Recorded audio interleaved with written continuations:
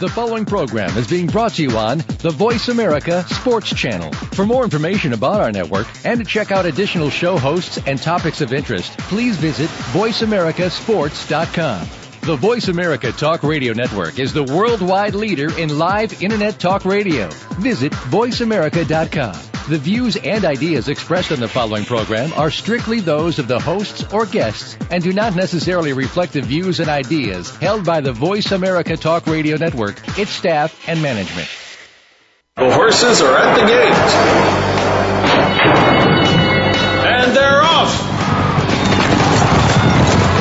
Welcome to Winning Ponies. With the weekend coming up, this is the spot to be for news, handicapping, and spotlights featuring the winners behind horse racing today. Now, here's your host, John Englehart, racing's regular guy. And welcome to another edition of Winning Ponies. Sorry if I'm a little nasal, but the pollen's really kicking up here around Cincinnati, Ohio. Like so many of the big tracks, Del Mar and Saratoga, little old River Downs closed out its weekend on Labor Day, but we went out feeling awful good because at the track with us was Michael Blowen and all of his friends from Old Friends Retirement Farm in Kentucky, and we just had a fantastic day. I want to thank everybody that supported the auction. They were saying that Isaac was going to come up and blow us all out. Well, of course, the weather guys aren't always right, and luckily they weren't. We had one brief shower. But nonetheless, just had a great time. Michael is just such an exuberant guy and feels so strongly about taking care of, I believe it's 177 horses they have at Old Friends, a great place to visit. So I want to thank everybody that donated items to the auction, the silent auction. Matt and Wendy Woolley gave us some fantastic photography, as did Pat Lang Photo. And we also got plenty of support from the Daily Racing Forum. So I'd like to thank everybody that donated, and a good time had by all. Big Labor Day weekend. And we'll try to get to as many results as we can. There was just a slew of stakes races. I wonder if there's a weekend that has more stakes races at one time than Labor Day weekend. A lot of them are going to have impact on the Breeders' Cup later in the year. One horse that we were hoping would make it to the Breeders' Cup, right now we just hope he makes it out of the horse hospital, is Painter, who won the Haskell on July 29th. At first, they took him to a equine center thinking that he had pneumonia, and he seemed to be okay. They put him back in light training with Bob Baffert. Then he spiked a big temperature, and then they found out that he's been fighting colitis, and since then, because of the restrictions that he has, he's developed laminitis in 3 of his legs. Now he has been fitted with casts to support his feet, and I think the latest reports were that he was walking okay. So let's all just say a little prayer and hope that Painter makes it back. Before I go any further, I do want to let my Winning Ponies audience know that with us tonight, handicapping later in the show, is going to be Dave Litfin. You know him from the Daily Racing Forum. He's the author of Dave Lifton's Expert Handicapping. He also partook in Bet with the Best, a book he wrote with Andy Beyer, Stephen Christ, Steve Davidowitz, and some of the top people, including Mike Watchmaker. So we'll be talking with Dave Litfin. And then before talking to him, we'll talk to somebody that everybody out there, I think, knows, certainly will remember her from her riding days, and that is Julianne Louise Julie Krone will be with us 15 minutes into the broadcast. So we've got some great guests lined up for you tonight. From the good news department, the handle of the United States rose 11.6% in August, even though the race days went down, but maybe that's why the handle's up. Fewer opportunities, more reasons to bet. Some of the other tracks that closed out this weekend that showed an upswing. One is Ellis Park, a track that might be going through some changes. They finished with nearly 13% increase. Their field size was a little bit bigger to 8.4. And on the track, well, he was a guest on Winning Ponies just 3 weeks ago. Brian Hernandez Jr. finished in a dead heat with Corey Landry as the leading rider at Ellis Park. John Court was just another nose back. And Tim Gleishaw and Mike Maker tied as top trainer for 8 wins each. Might be some changes in the wind at Ellis Park. The Kentucky Horse Racing Commission approved a sale of 30% of Ellis Park to an ownership group associated with the Saratoga Harness and Casino up at Saratoga Springs. The 30% stake cost the group $4 million. Ellis is currently owned by a guy I've been in handicapping contests with, Ron Gary.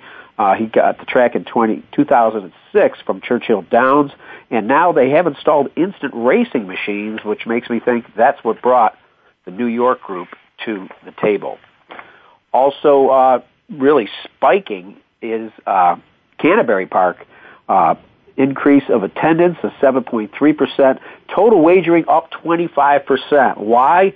Better purses, better horses. You've heard that. Well, this year, the Mdewakan Sioux community, if I've got that right, spiked the purses, injected $2.7 million into the fund as a result of a $75 million joint marketing and purse enhancement agreement. They operate the Mystic Lake Casino Hotel, so might just have to give a call to the Shakopee Mdewakan Sioux community and see if they got any extra purse money for us down here.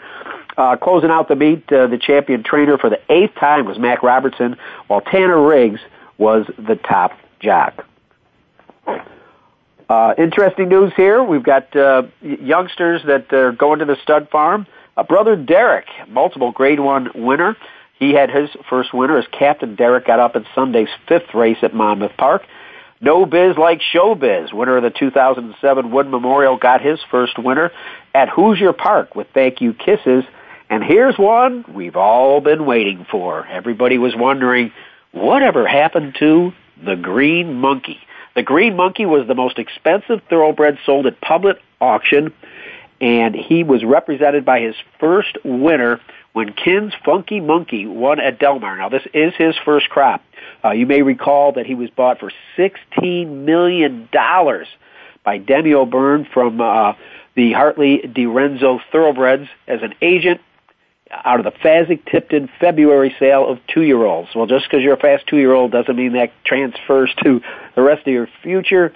He started only 3 times. His best effort, a 3rd-place finish. He now stands for $5,000 near Ocala, Florida. So it'll be interesting at $5,000 a pop how quick he'll get back to $16 million. Moving along, 2 champions will no longer be with us. At 30 years old, Theatrical. He was a Breeders' Cup champion, a race by Alan Paulson. He was put down due to the infirmities of old age. You may know he sired 22 Grade 1 winners and 14 lifetime millionaires. He won 10 of his 22 starts and over $2.9 million. He's a horse that put a lot of distance into his horses. All total, 81 stakes winner. And then Canadian champion Rainbows for Life, well, you can just say he kind of checked out because he was the leading sire in the Czech Republic, and he was, again, put down because of old age. He was 24. You may recall he raced for Sam's Sun Farm and was just a sensational Canadian bred. He was voted Canada's champion 2-year-old male and leading older male, so he really had some stoutness about him. And taking a look at the top boutique meets, they're over. Ramon Dominguez just set records and was phenomenal at Saratoga. Ended up with 68 wins with a 24% win percentage. Todd Pletcher was the top trainer with 36 wins. The top percentage trainer, though, was Chad Brown. Then we go to Del Mar, where it was a kind of a record day on Labor Day. The Killer Bees, Bejarano and Baffert, unbelievable. They teamed up to win the Del Mar Futurity with Roland Fogg. This was the 11th time Bob Baffert has won the race, and Rafael Bejarano with that win set a single-season record for stakes wins by a jockey with 13. Unbelievable. Baffert, man, does he have a handle on the 2-year-olds.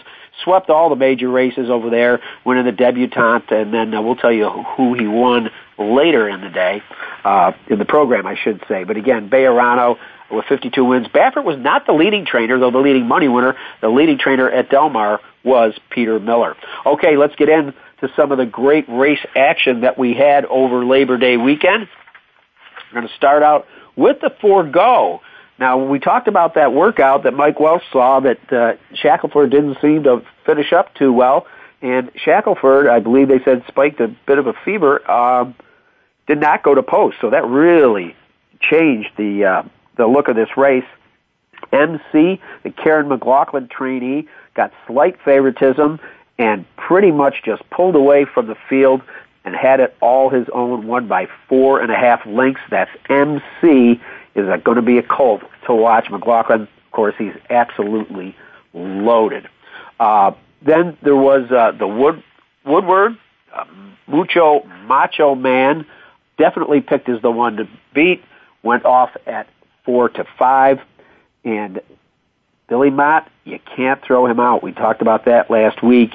To Honor and Serve was very impressive, a bit wide, and then he dueled it out with Mucho Macho Man through the lane, just got up by a neck. Mucho Macho Man second, and Cease was third.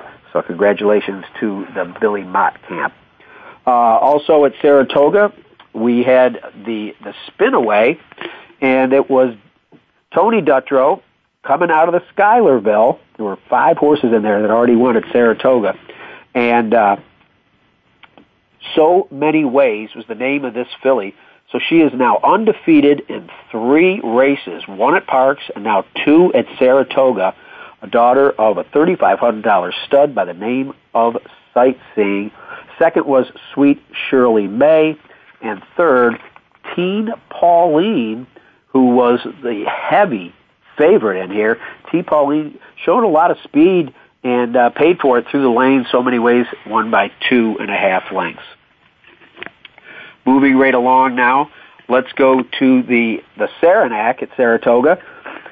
Can you imagine getting 10-1 on Ramon Dominguez this meet? Well, if you bet Unbridled Command, you did, and you got it at 10-1. Unbridled Command came from off the pace and caught Skyring, who tried to steal this race, was on top by 8 lengths. When he got caught, he actually fought back pretty good against Unbridled Command, but couldn't get it done. Lucky Chappie, the Irish bred, rallied. This horse was the slight favorite. Lucky Chappie, though, could not get it done for trainer Graham Motion. All right, let's go out to Del Mar, the Del Mar debutante, and it was Executive Privilege. Bob Baffert just doing it again. This horse is going to have to make some more money, though, and paid $650,000 at the Ocala sale, but this horse is certainly living up to its reputation, has now won 4 races in a row, including 3 stakes, a grade 3, and now a grade 1. But I'll tell you what, Rafael Bejarano and Baffert had to work for it. Kind of went easy in the early going, was rated in 4th, then got up, drifted a little bit, and just got up by a nose as the 4-5 favorite. Another beautiful ride by Rafael Bejarano. Then I'm going to get used to this name one of these days. Parks Racing was the grade 3 Smarty Jones, and it went to Easter Gift. Teeth of the Dog was the favorite in here, and Teeth of the Dog, sad to say, sustained a severe laceration in the back and had to actually be vanned off after setting all the pace. Not sure where it happened in the race. Set the pace, faded to 3rd. Easter Gift got the job done. Traffic Light was 2nd. Just a slew of great races.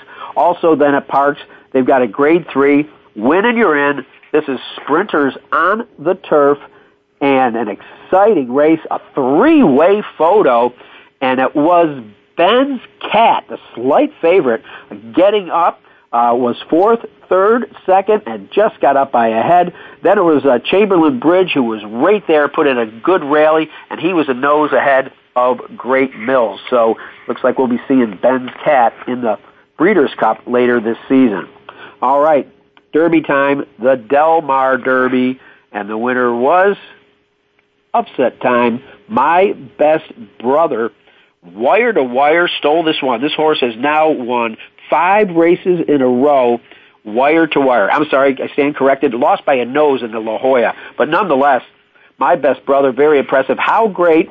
Shipping in from Monmouth had Mike Smith up and put in a really top effort. Was only beaten by 3/4 of a length. How great. Again, it never raced on the West Coast, so that was a top effort. That another Grand Motion trainee. Then out at Del Mar, we had the Grade 2 Yellow Ribbon Handicap. Favorite got beaten here again. This time it was Hello Dolly. Joe Talamo just had a great weekend out there. Hello Dolly got the job done over City to City, who was the slight favorite, finished a nose ahead in Vivo Perlay. All right, Saratoga, the 3 Chimneys Hopeful Stakes. Well, it was a Julie Krone wannabe that got up. That's right, Rosie Napravnik, Shanghai Bobby. Now here's an undefeated colt now that has 2 stakes wins. Shanghai Bobby was not the favorite. Fortify, a Karen McLaughlin trainee, went off the slight favorite after a huge bullet work at Saratoga. Best of 73 on the day, but nonetheless, Shanghai Bobby gets the job done, trained by the leading trainer at Saratoga, Todd Pletcher. And again, Rosie Napravnik in the saddle. Well, while Rosie's looking to be a real rising star, we're going to get to talk to one that is a rising star in everybody's book and has set records and has made her way not only to be a fantastic rider in the United States, but she's got plans to win some races across the pond. The one, the only Julie Krone, ladies and gentlemen. She's up next. Stay tuned to Winning Ponies.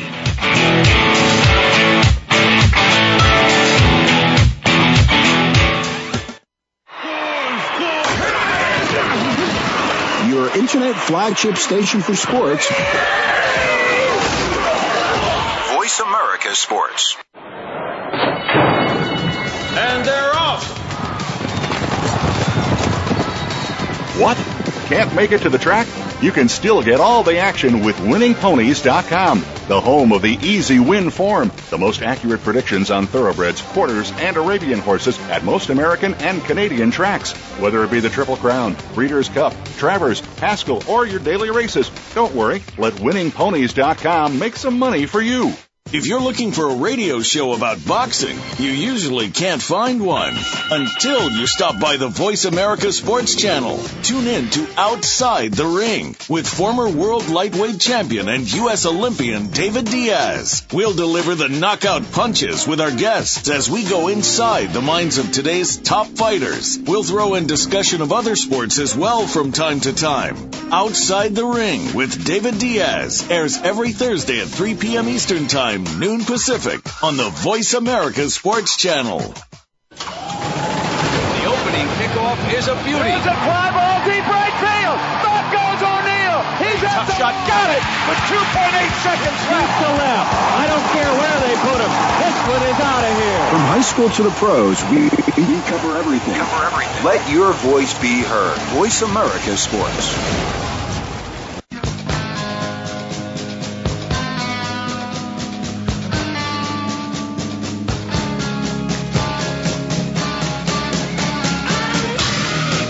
You're tuned in to Winning Ponies with your host, John Englehart. Got a tip for us? Need a tip from us? If you want to talk with John or his guests, the phone lines are now open toll-free at 1-888-346-9144. That's 1-888-346-9144. Or you can send an email to show@winningponies.com. Now, back to Winning Ponies with John Englehart.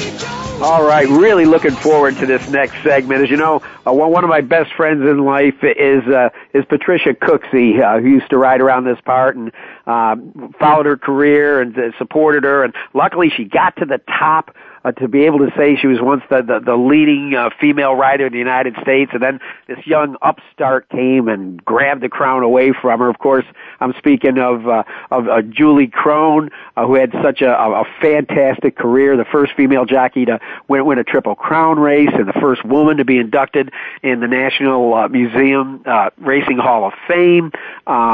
Might be the only woman jockey, Robin Smith, to be on the cover of Sports Illustrated. But in the whole history of racing, there's only been 8 jockeys that made the cover of Sports Illustrated. So with me right now, I'm not going to read her whole resume because this is only an hour show. With me is Julie Krone. Julie, how are you? Hello there. Good evening. Well, thanks for leaving the pool and joining us this evening. I'm looking forward to this very much. Julie, going back now that you haven't been riding and thinking back about your career, when did the twinkle first get in your eye that this was something you decided you wanted to tackle? I was older a little bit. I think I was like 12 or 13, and I was really an accomplished horse rider at that point, but then I saw Steve Coffin in 73, I think, or maybe 76, win the Triple Crown, and they had such, normally horse racing wasn't covered on TV so much, and because of him, the broadcast really picked up a lot of the Triple Crown story with Affirmed and Alydar, and, what a fantasy story. You have horses battling, and you have this sensational young jockey, and I saw that, and I was just totally hooked on horse racing. Well, I'm right with you. As a matter of fact, where I'm sitting right now, about 100 yards from where I am, is where Steve Coffin won his first race. So wow, I remember that in the book so well. 1976, Red Pipe was the name of the horse. He did create a lot of excitement. As a matter of fact, he was on the cover of Sports Illustrated a couple times. Now you said you were kind of an accomplished horsewoman. I understand that your mother was too. Yeah, my mom's avenue with the horses was, she was really pretty amazing, and my brother's pretty good. My brother has a stable. He's a thoroughbred trainer in Maryland. His name's Donnie Krone, and my brother and I both were exposed to such early, amazing training by the horses. Sometimes people see the cheval stuff, Cavalia. That's the kind of things my mother did. She'd buy a $50 pony from an auction and sell it for $5,000, 2 years later, and it had 22 Liberty Circus tricks put on it. Fantastic. So I think the subtle communication between a horse and a rider, or a horse and bridleless or bareback or whatever, I was able to take a lot of that education and that intensity of the subtleties that a horse is capable of, and it comes in really handy when you're dealing with a gorgeous, hardwired, perfect thoroughbred. Now, you came in, I'm going to say, probably around 1980, the early 80s. By that time, was there still a problem getting rides because you were a woman, or by that time had enough of the girls proven themselves? I had my head down a little bit during that time, so I have to tell you I didn't really look around much and notice. I think if you go back on articles or something, maybe you'll see stuff. But I had a lot of fun, and I got to be in the Delp shed row pretty early. I had just lost my apprentice. I think I was maybe a month into I had a month with my bug still, and I got to ride for Delp. So it might have been, I won more races without my apprentice than I did with my apprentice, so I don't know exactly how to answer that. I didn't live in a world. I was so engrossed by the horses and so paying attention to what I was doing. Unless someone asked me, I didn't really have those complaints, Now, when you started kind of moving on to tracks, you've had championships at numerous tracks, Belmont Park, Gulfstream, Monmouth, the Meadowlands, Atlantic City. Was there kind of a favorite circuit that you had, or a favorite track you had?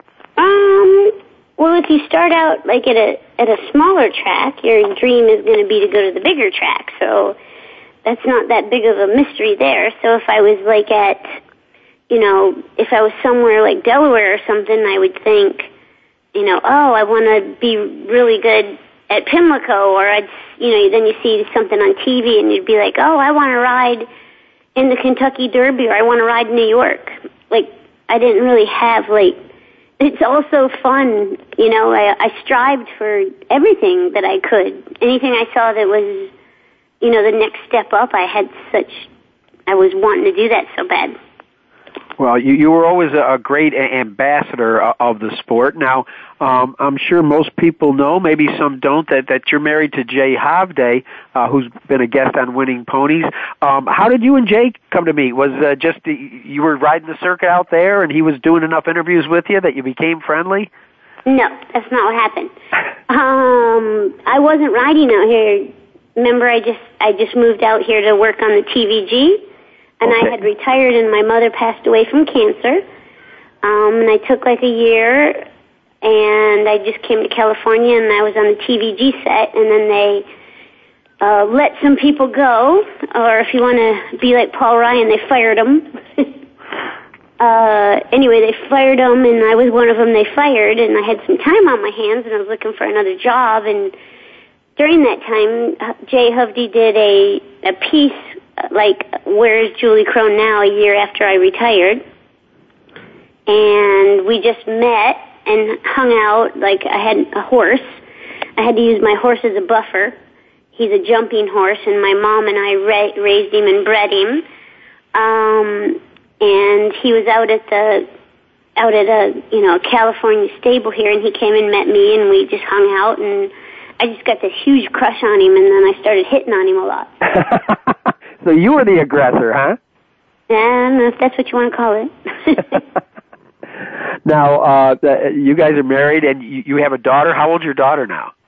6, and she comes up to my chin. Whoops, I guess there won't be another riding. And she weighs 57 pounds, and I only weigh 100, so I don't think we're closing in on any jockeys. Does she get exposed to it through the two of you, and does she seem to enjoy it? Yeah, we do a lot of the races when Del Mar is on, and when we're going to England soon, and she loves the races. It's funny because her version of the races is very different than my version of the races. Like, she goes to the races and the guard pulls a quarter out of her ear, and she gets to go to the bathroom in the jockey's room, and another guy gives her ice cream on the second floor. And then she goes back to Mandela's barns and gives carrots to this really awesome horse called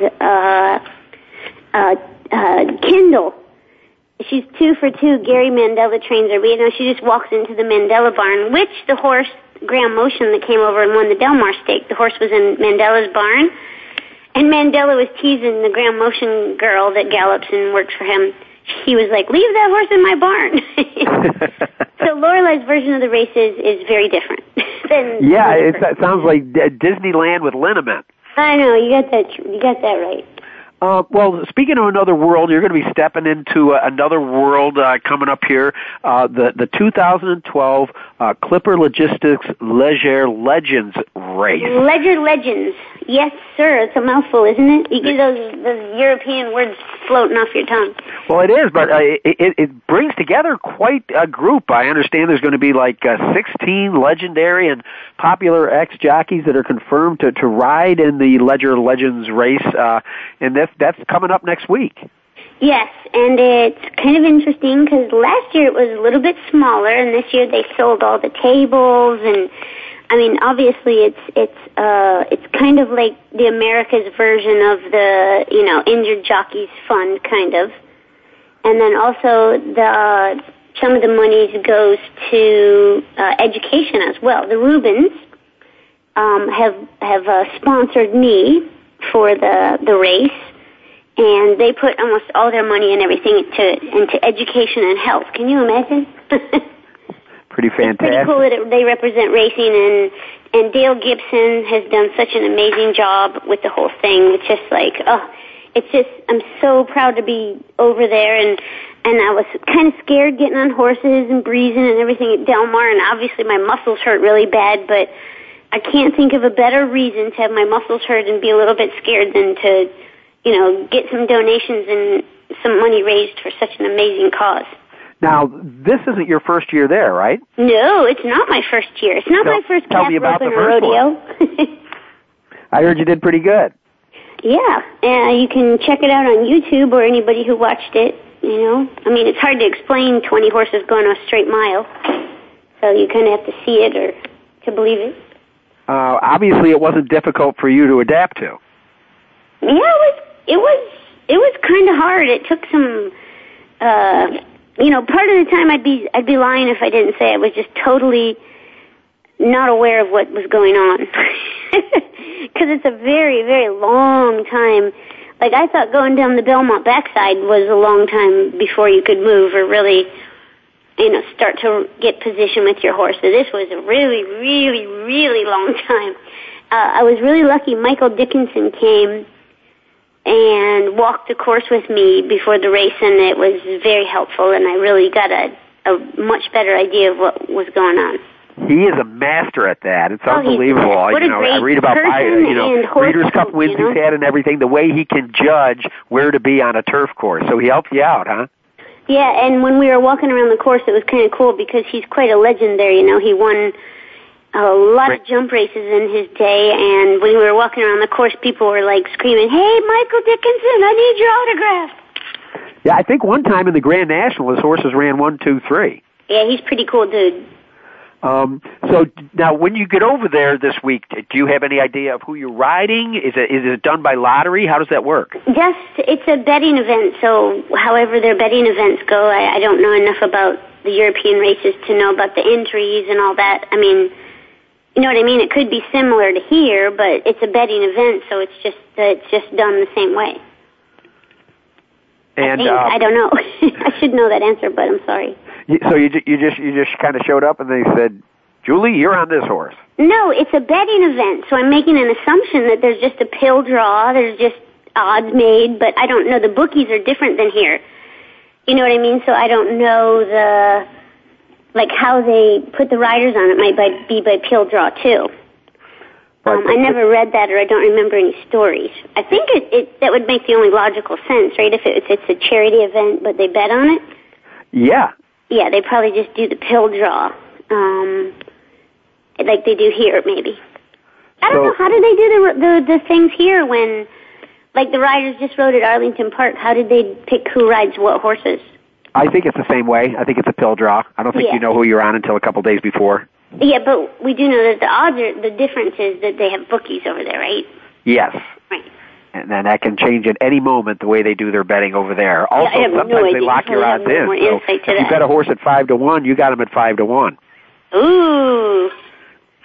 Well, listen, Julie, thanks so much for spending the time with us. Now, is there going to be a way through YouTube or anything like this that we can see the Ledger Legends race? It's whoever has the Doncaster St. Ledger's Legends, the race, whoever is, TVG, HRTV, I'm not sure. Maybe later on, maybe tomorrow or something you can find out and then inform your fans.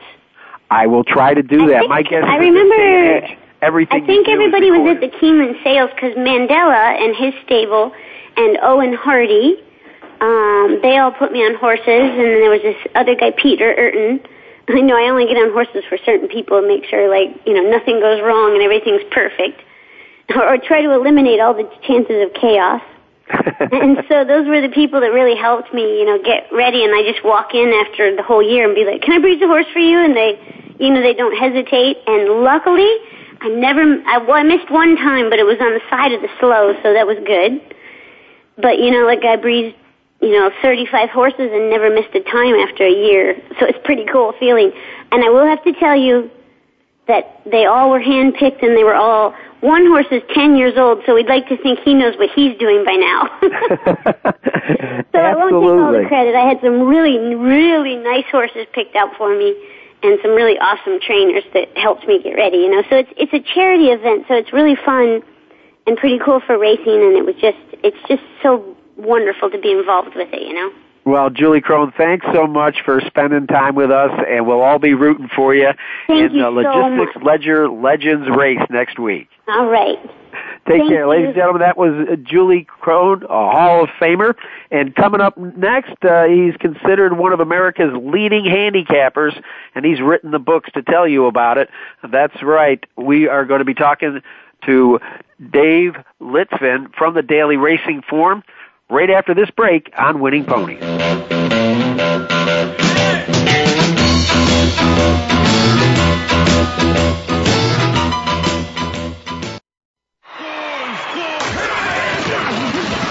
Your internet flagship station for sports.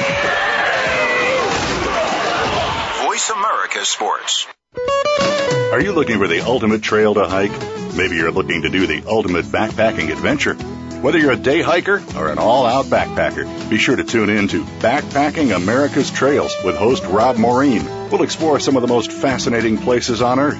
In addition, we'll talk about backpacking gear, including reviews, safety tips, and more. Our experts will share recipes, destinations, and skills to make backpacking the most enjoyable experience for you. Listen every Friday at 2 p.m. Eastern, 11 a.m. Pacific on the Voice America Sports Channel. And they're off. What? Can't make it to the track? You can still get all the action with winningponies.com, the home of the easy win form, the most accurate predictions on thoroughbreds, quarters, and Arabian horses at most American and Canadian tracks. Whether it be the Triple Crown, Breeders' Cup, Travers, Haskell, or your daily races, don't worry. Let winningponies.com make some money for you. The opening kickoff is a beauty. There's a fly ball deep right field. Back goes O'Neill. He's at the shot. Got it with 2.8 seconds left. To left. I don't care where they put him. This one is out of here. From high school to the pros, we cover everything. Let your voice be heard. Voice America Sports. You're tuned in to Winning Ponies with your host, John Englehart. Got a tip for us? Need a tip from us? If you want to talk with John or his guests, the phone lines are now open toll-free at 1-888-346-9144. That's 1-888-346-9144. Or you can send an email to show@winningponies.com. Now, back to Winning Ponies with John Englehart. All right, and with me is Dave Litfin. You read him in the Daily Racing Form. He's a handicapper. He's the author of Dave Litfin's Expert Handicapping. He also partnered up with some of the best in the business, and the book appropriately named Bet with the Best, and he had his own chapter in there. He writes weekly columns on what's going on around New York, and seems to track the track biases. Before joining the Forum in 1990, Dave wrote a handicapping column for the New York Daily News, and now this lucky guy gets to live up by Saratoga Springs. I am jealous. Dave Litfin, how you doing? I am great, John. How you doing? I'm just fine, The live meet's open, so, life kind of changes after that. Everything gets a little bit quiet. We moved to the simulcast schedule, but it kind of stunned coming out of a Labor Day weekend. I mean, everywhere you turned your head for 3 days, it seemed like there was a graded stakes race going off. So it was a busy weekend. It was, and it's a bit of a grind, but thank God, we had a little break here before Belmont opened Saturday, just to kind of catch our breath, and now we begin the real, crunch time as far as the divisional awards go. We do, but before we get to that, Dave, I always like to explore how your interest was piqued and how you found your way into the racing world. Well, I grew up on the Upper West Side of Manhattan, and it was kind of a magical time. It was the time when the Mets were good, and the Knicks, and Joe Namath was guaranteeing a Super Bowl, and OTB was just being formed, and all of a sudden, a couple blocks from my house, you could walk into this, brand new spanking off-track betting parlor and place a bet on a horse, and nobody seemed to care if you were 12 years old or not. And it just had a real immediacy to it, and of course, this was at the time where Secretariat and Forgo and Ruffian and all these horses, just immortals were running, and it was just spoiled, during my formative years to see these horses, knocking heads, one after the other, and I was just like, I was hooked for life. Well, I came up about the same time. I'm not going to tip off my age, but it really was exciting. I mean, you think about how things were different back then. I mean, I remember it was Forgo and Foolish Pleasure. I believe it was the Marlboro Stakes. Yeah. My brother was getting married that day. I think it was Honest Pleasure. Be around the corner, and he pulled an envelope out of one of his gifts and just said, "Here, put all this on Foolish Pleasure." Uh-huh. I believe that was the day Forgo got up by a nose. Yeah, that was Honest Pleasure. Oh, Honest Pleasure. I'm sorry. I'm winging this. I don't have a manual in front of me, though. That is my Bible. Either one of which would have been a hands down champion these days. Yeah, and to think back then that horses did a thing called carry weight. Bill Shoemaker will go down. It's one of my favorite quotes. You brought the name up, Forgo. Somebody interviewed him after a race, and he said, "What's the hardest part about riding Forgo?" And Shoemaker looked up at him and he said, "Taking off the saddle." Pretty much weighed almost as much as he did. Yeah, exactly. It was about 40% of his weight that he had to pull off that huge horse. Yeah. But those were just great generation when you had Slew and Affirmed and Secretariat and Forgo and so many of the great ones. So I can see where it was easy to get the hook in you. Now, How were you able to turn your passion into a profession? Well, I got serious about a lady friend who eventually became my wife, and she was like, "Well, I like you and everything, but this business of going to the racetrack without a job isn't going to work. So you're going to either have to find yourself a job, or something's going to have to change." So she encouraged me to go out and leave my resume at the Racing Forms offices back when they were in Hightstown, New Jersey, and I did that. And eventually they called me back and said, "We have a job for you if you'd like to go around, filling in for people taking vacations, doing charts around the country." And at the time I was about 22 years old. I said, "Well, why the hell not?" Absolutely. I know a lot of guys that got into it that way.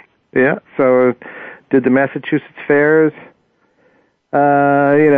Charlestown, West Virginia, which is where I learned to drive a stick shift on a 2-lane road going back and forth from the motel to the track about 11:30 at night. And, Ellis Park and the Peep Hatch, and went to River Downs for one exciting hot and humid summer. And, did that for a few years until it was time to settle down a little bit, and then went back to the New York Racing Association, got a job in the press office for a few years until I wound up with the news and then with the forum, and that was 20-something years ago.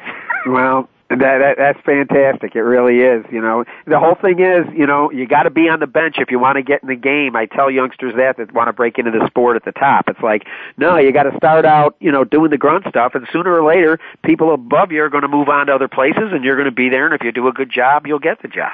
Yeah, and for a while it just seemed like it was never going to happen. But then, I happened to catch a break in the late 1980s when Walter Annenberg sold the racing form to Rupert Murdoch, and he was ever the entrepreneur, and he put out a little sheet called Metro Turf, which was just like a little glossy 12-page thing that he sold for 99 cents, kind of to compete with himself, with the racing form.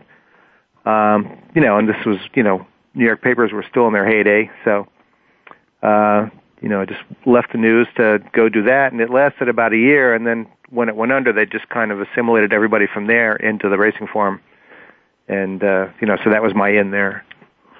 Well, obviously, being a New Yorker and being where you are, that's your specialty. I mean, you had a heck of a weekend, and so I tried to come up with some big races this week, and, they kind of seemed like they played a lot of their cards last weekend. The best race I could find at Belmont was the Bowling Green, and sad to say, it looks like it's coming up with a short field, and in my opinion, a standout in air support. Yeah, you have races like the Sword Dancer and the Arlington Million, and the 4-Star Dave in August, and leading up to the Joe Hirsch Turf Classic in a few weeks. So this race kind of gets caught in the middle. It's a Grade 2, but really in the last few years it hasn't been won by Grade 2 horses. it's a 5-horse field. It looks like Air Support on his best day is the best horse, but since he won the Virginia Derby last summer, race that kind of knocked him out, according to Shug McGahee, he hasn't had too many of his good days since then. But on the other hand, I think the race that he ran at Saratoga in a high-end optional claimer, while it was a little disappointing because he ran third at 3-5, I think it was probably a good bridge from the UN when he ran a pretty good race for second behind Turbo Compressor just to get to this race. And he has run well in his 2 races at Belmont. He won the Pilgrim as a 2-year-old, and last year he was second in the Hill Prince. So I think, on his best day, he's the horse to beat. But, this is one of those 5-horse fields where, it's just the pace complexion is a little hazy. You have a horse like Bombagia who looks like is, stepping up a bit, but he looks like he could be, in control of the pace. And then you have the X Factor totally on the outside in Brujo de Oleros, the Uruguayan superstar. Yeah, I was going to say, I'm not up on my Uruguayan horses that much. He was 4 for 5 over there. Is the Gran Premio Pedro Payura their Kentucky Derby or what? I guess so. But I mean, he was 3-2 in his U.S. debut at Monmouth on July 29th against Gourmet Dinner. And he ran okay. He ran 4th. Whether he can handle a stretch out to a mile and quarter and switch to turf and go to Greatest Stakes Company all at once remains to be seen. But he is in light, and I don't know. Air Support's the kind of horse that's going to be 7-5, 8-5, and I don't really have any conviction, great conviction on a horse that hasn't won in over 14 months. But then again, you go down the line and you have brilliant speed. He, like Air Support, he won a couple of graded stakes last year, but he's winless in over a year. Then you have Newsdad. He'd be right there off his Pan American win at Gulfstream back in March, but then again, that came against Hailstone, who's 2 for life, and he hasn't done much since then. He was really well beaten by point of entry in his last 2 starts, and you have Bombagia, who's stepping up from a non-winners to allowance win, and that's it. That's all you have. So we could have a competitive 5-horse field in the Bowling Green. Yeah, and Air Sport's getting a switch to John Velasquez for the first time. This has been a good combination. I think he's going to be handled a little more aggressively. He's had a couple of sharp workouts right before leaving Saratoga, and it's a short field without much speed. And if you go back to his race in the Breeders' Cup Juvenile as a 2-year-old, he does have a little bit of positional speed. I know Shug likes to train his horses to rate and finish, but in this situation, I think you might expect to see him, especially from the inside, just fairly close touch to the pace. Well, let's take a big leap here and go from New York to Louisiana Downs. It's the Super Derby, Grade 2 at 1 mile and an eighth. Excuse me. This race seems to give you a little bit more to do your handicapping with. Yeah, I mean, I think the race centers around blue skies and rainbows. This is a horse that has inside position. At first glance, you look at everybody and say, well, there's a lot of speed in this race. I don't know if that's going to be so great for blue skies and rainbows. But then you start looking at everybody and say, well, he's got inside position on most of them. And I'm not sure if the other ones are as good as him. I mean, this is a horse that came a long way for Bob Baffert last winter. He went from maiden 30 claimers to the Santa Anita Derby within the span of a couple of months. And, came within a half length of beating I'll Have Another in the Santa Anita Derby. Right. And, then after that, I'm not sure why they sent him back to the turf at Churchill on Kentucky Derby weekend when he'd run so abysmally on it at Santa Anita as a 2-year-old, but they did, and he ran terrible on it again. And then they put him away for another 2 months and brought him back at Hollywood Park July 4th in the swaps. And, he goes wire to wire, and he turns back Nonios, who came back and ran a bang-up race for second in the Haskell. Yeah, and Liaison considered one of the top 3-year-olds earlier in the season. So the only thing that bothers me a little bit about this horse are those breaks in his competition. Yeah. Well, I mean, that's the thing. I mean, but once you get past him, then you just have a wide open race where his 2 most legitimate challengers, seemingly Bourbon Courage and Rousing Sermon, are all the way on the outside. And it's not above the people down at Louisiana Downs to have this track, an inside, paved superhighway on big race days like this.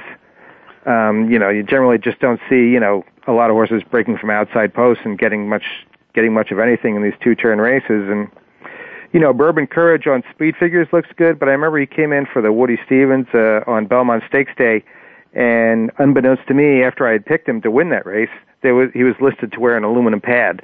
So this horse has some kind of foot problems, and after that race, he was gone until August 4th. Comes back and almost wins the West Virginia Derby in his first try past a mile and his first try at 2 turns. He's picking up weight in here, but so is everybody else. But, on the numbers, he looks okay, but I'm just worried about, that aluminum pad deal. And, I don't know what his shoe situation is right now. All right. Well, we're talking to Dave Litfin, and we're going to take a little bit of a break. And when we come back, we're going to break down 2 graded races from Arlington Park, the Arlington Washington Lassie and the Arlington Washington Futurity. You're listening to Winning Ponies.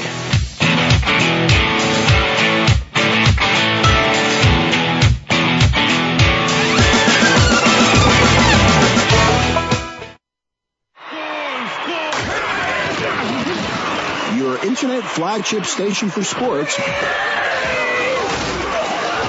Voice America Sports. And they're off. What? Can't make it to the track? You can still get all the action with winningponies.com, the home of the easy win form, the most accurate predictions on thoroughbreds, quarters, and Arabian horses at most American and Canadian tracks. Whether it be the Triple Crown, Breeders' Cup, Travers, Haskell, or your daily races, don't worry. Let winningponies.com make some money for you.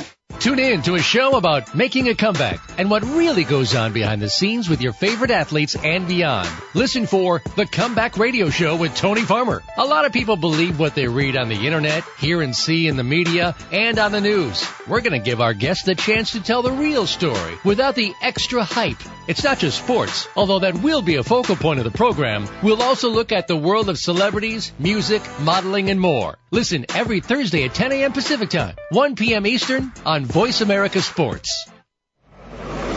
Your internet flagship station for sports. Voice America Sports. You're tuned in to Winning Ponies with your host, John Englehart. Got a tip for us? Need a tip from us? If you want to talk with John or his guests, the phone lines are now open toll-free at 1-888-346-9144. That's 1-888-346-9144. Or you can send an email to show@winningponies.com. Now, back to Winning Ponies with John Englehart. All right, and again, with me is Dave Litfin from the Daily Racing Form. You get to read him every week and take a look at his selections and get his insights. Don't forget, he also has Dave Litfin's Expert Handicap. And by the way, Dave, for people that are listening to us and want to maybe get a copy of any of the books you've written, where can they go? DRF Press? Yes, DRF Press, DRF.com, and just hit DRF Press there. And yeah. Well, let's hope they do. Yeah. Well, what we're going to do is we're going to stun them because you're going to give them 4 solid winners today. Your book will be going off the shelf. Don't worry about it. Okay. But coming up, we talked off the air about the Arlington Washington Lassie and the fact that everybody and his brother wants to get in this race, and they're willing to travel to do it from Canada to Canterbury Downs. They've got $150,000 up for grabs. It's a mile for 2-year-old fillies. I'd like to know who came to the top for you. I've got one long shot I like in here. Okay. I guess Flying Rapunzel for me would be the horse to beat on paper. I have a lot of respect for Wayne Catalano and the job he does with young horses. And, first time out, it just looks like a case of maybe 5 furlongs was a bit too short when she got beat by Bethany Bell. But she really kind of leap forward off that 3 weeks later. I guess the key question is whether or not she's a need to lead type, because looks like there's several other speeds in the race. Well, she came out of that race and she worked really well in her training. I can tell you that because she just had 2 really solid works up at Arlington. Yeah, I mean she just looks like a filly that just probably wanted a little more distance, and just didn't want to be run off her feet early. And outside in post 12, if this was a 2-turn mile, that would be a detriment. But, being a 1-turn mile out of the chute, that's going to give her time to settle in and get position, depending on what everybody inside her does. And, I think she's the one to beat. But, you have a lot of interesting horses here where you've just seen, the proverbial tip of the iceberg. Gold Edge, debuts for $50,000 and wins, and then comes back at Arlington, going from dirt to synthetic, and wins a small stake nicely. You have Custody for Al Stahl, an Adele Dilschneider homebred. This is the same connections that unveiled Sign for a nice win at Saratoga a couple weeks ago. And, you don't see too many fillies like Custody, trailing by 14 lengths early and come on and win going away, but that's what she did at 5.5. Yeah. It suggests the mile will be okay, and if we do get, one of those pace meltdown kind of deals, she's certainly got the background to be rolling late here. Well, a horse I found interesting, I just hope it hasn't developed a bad habit, is a 12-1 shot. Number 3, You Bought Her. She has finished second twice and won her last. She did finish behind Flying Rapunzel. I like the fact that in her second start, going a little bit longer, 7 furlongs, she came back with a 71 buyer. Then since her last start, and both of her last 2 starts, I had to say, it said lugged in, but she does seem to like the Arlington course. Right. She put in a scintillating workout, the best of 46, and there's some nice horses up in Chicago going 5 furlongs. So I'm a little hesitant with the lugged in, but obviously she could still be green. And she's been 7 furlongs twice, though, so that's in her favor. She's got a little foundation in her having gone 7 furlongs twice, where everybody else in here is either stretching out from shorter races or been, 7 or a mile once. So. Interesting, Bethany Bell, another long shot in here, is a horse that beat Flying Rapunzel, and she's got a morning line of 30-1. Yeah, she didn't, she came back and she didn't really go forward in the Lisa M on August 4th. It's very hard to say with these 2-year-old fillies, especially when they're stretching out now, especially as we get into the fall and they're going to start going a mile and start going 2 turns. You're going to see a lot of these horses that, were really speedy and precocious. All of a sudden they're going to be running up against horses that are a little later maturing and with a little stouter pedigrees, and it's going to make for some challenging handicapping. Yeah, challenging handicapping, and this might be a chance. Everybody complains about the short fields we have in North America today. You want to spread your money around, you might want to do it in the Arlington, Washington Lassie. Well, while that drew 14, the boys' version, the Futurity, at a mile, drew 8 horses, but similar scenario, and it looks like a lot of horses could have an upside in here, and several horses that have already had a chance to meet each other in the Meadow Lake at Arlington. Yeah, and I like a horse coming out of there, Muppet Man. Obviously he won that race by nearly 5 lengths, and he's the only 2-time winner in the field. He's got a pattern that I like. A horse that improves second time out and then follows with an improved workout, which he did 12 days after the Meadow Lake.